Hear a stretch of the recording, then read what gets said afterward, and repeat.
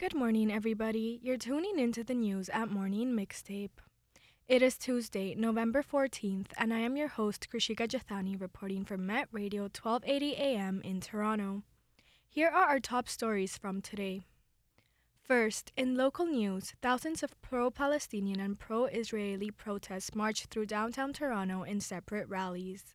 Next, principals in Ontario high schools need more support for de-streaming courses. Then, a BC man is found dead after being buried in an avalanche at a provincial park in Alberta. Finally, in world news, Pakistan opens 3 new border crossings to deport Afghans. And then we will hear Rogene with our latest good news segment. So, let's get into it. In downtown Toronto, tens of thousands of protesters rallied on Sunday afternoon to call for action demanding leaders to be held accountable for their decision. The Israel-Hamas conflict has entered its second month and there is still no end in sight. According to the Toronto Star, pro-Palestinian protesters were waving Palestinian flags and banging drums demanding the Canadian government to support a ceasefire in the ongoing conflict. Meanwhile, pro-Israeli protesters gathered at Christie Pitts Park and stood in opposition to the calls for a ceasefire until the hostages taken by Hamas are safely returned. They spread across the sides of the park as it held a lot of significance for Jewish Torontonians. Pro-Israeli protests booed Mayor Olivia Chow for calling for both the return of the hostages and a ceasefire on Friday. The rally was hosted by the UJA Federation of Greater Toronto and Raoul Wallenberg Centre for Human Rights. According to the Star, elected officials attended the rally, including Federal Mental Health and Addictions Minister Yara Sachs and Toronto City Councillor Josh Matlow, among others. Jeff Rosenthal, chair of UJA Federation of Greater Toronto, said the following, quote, "Take note of who is supportive of us and who is not. What we are experiencing right now will and should affect our personal, our corporate and business, our civic and our philanthropic relationships for years to come." End of quote.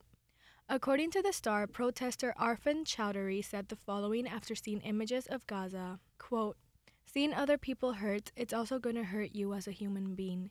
You're kind of embarrassed that they're going through all that while you're living such a good life. It's not right." End of quote. Next, Ontario high school principals need more support for teachers and students as de-streaming is rolled out in grade 9. According to the Toronto Star, the province introduced a new de-streamed math curriculum in the fall of 2021. Ishat Chowdhury, Senior Communications Advisor for Education Minister Stephen Lessy, said, quote, "Our government took action to de-stream the entire grade 9 curriculum to remove barriers from student success." End of quote. A survey conducted by People for Education found a number of concerns among principals regarding the change for classes in levels in math, science, and English. In the 2022 to 2023 school year, 96% of school leaders wanted additional educational assistance, and 93% needed more teacher training. According to the Star, Chowdhury also said the government has invested nearly $140 million in de-streaming support and hired 2,000 new educators. Quote, "The province has also provided funding to help hire math facilitators in some high schools and is hosting 3 online seminars on de-streaming yearly with boards." End of quote. Annie Kidder, Executive Director of the Research and Advocacy Group, is calling for a task force on education to bring together school board leaders, principals, support staff, and students. Quote, "Everybody agrees this is a good thing to do, but everybody also agrees you have to do it properly." End of quote, said Kidder. However, Tristan Kim, president of the Ontario Student Trustees Association, doesn't think it should be expanded to grade 10. Kim believes students need to be properly prepared for university-level courses. In Alberta, a British Columbia climber is dead after being buried in an avalanche at a park in southern Alberta on Saturday. According to the Toronto Star, an online report from Avalanche Canada said a pair of ice climbers finished ascending the Lone Ranger ice climb. This was at Peter Lougheed Provincial Park, where they were struck by a wind-slap avalanche. One of them managed to dig their way out, but the other was fully buried and didn't survive. According to the Star, Kananaskis Emergency Services received a report from a Garmin GPS about the slide, and they located a 26-year-old woman. The man who was with her, a 29-year-old, was found dead on Sunday morning. The Lone Ranger ice climb is now closed due to the incident. In world news, officials in Pakistan announced on Monday the opening of 3 border crossings to expedite the deportation of Afghans living in the country illegally. According to the Toronto Star, migrants without a legal status could have left the country voluntarily before the October 31st deadline. Nearly 300,000 Afghans have left Pakistan in recent weeks since officials started arresting and deporting foreign nationals. Afghans make up the majority of foreigners in Pakistan, and the move has drawn criticism from the Taliban-led governments in Afghanistan and human rights organizations. According to the Star, about 15,000 Afghans have been crossing the border every day from Pakistan, and before only around 300 people were crossing. On social platform X, formerly Twitter, Amnesty International wrote, quote, "Many Afghans in Pakistan are now facing police raids and demolition of their homes without due process.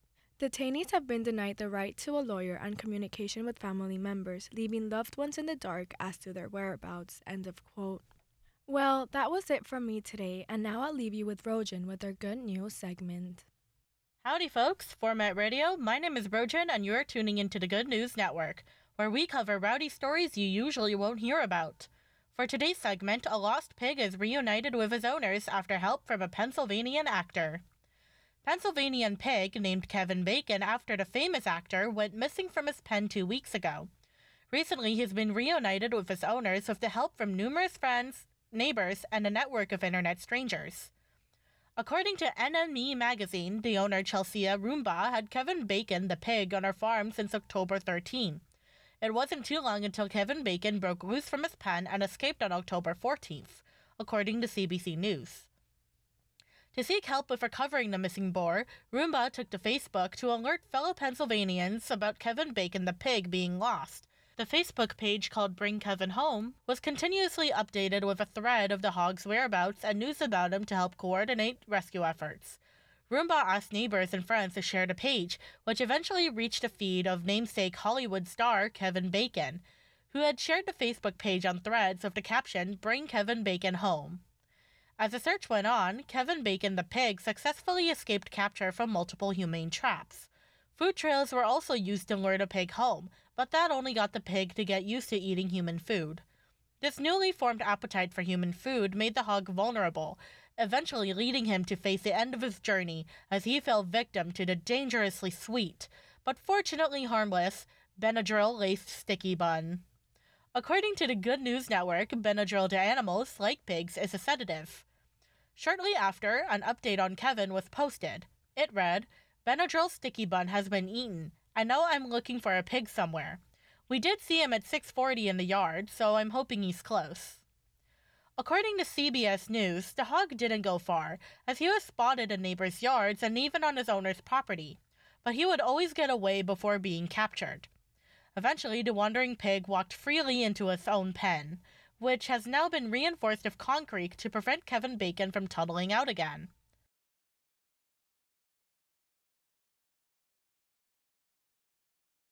An article from Unilad said that after Kevin Bacon's crazy adventure, Roomba and her family said they have exciting plans to convert their property into an open-to-the-public farm that offers services for children and adults who struggle with conditions, such as PTSD, anxiety, and depression. Roomba has since changed the title of the Bring Kevin Bacon Home Facebook page to Kevin's Home Adventures, which now features content that is all about Kevin. The family has also announced that they have set up a GoFundMe page to raise funds for their passion project. Who would have expected that the footloose pig called Kevin Bacon would be seen on the feed of Kevin Bacon?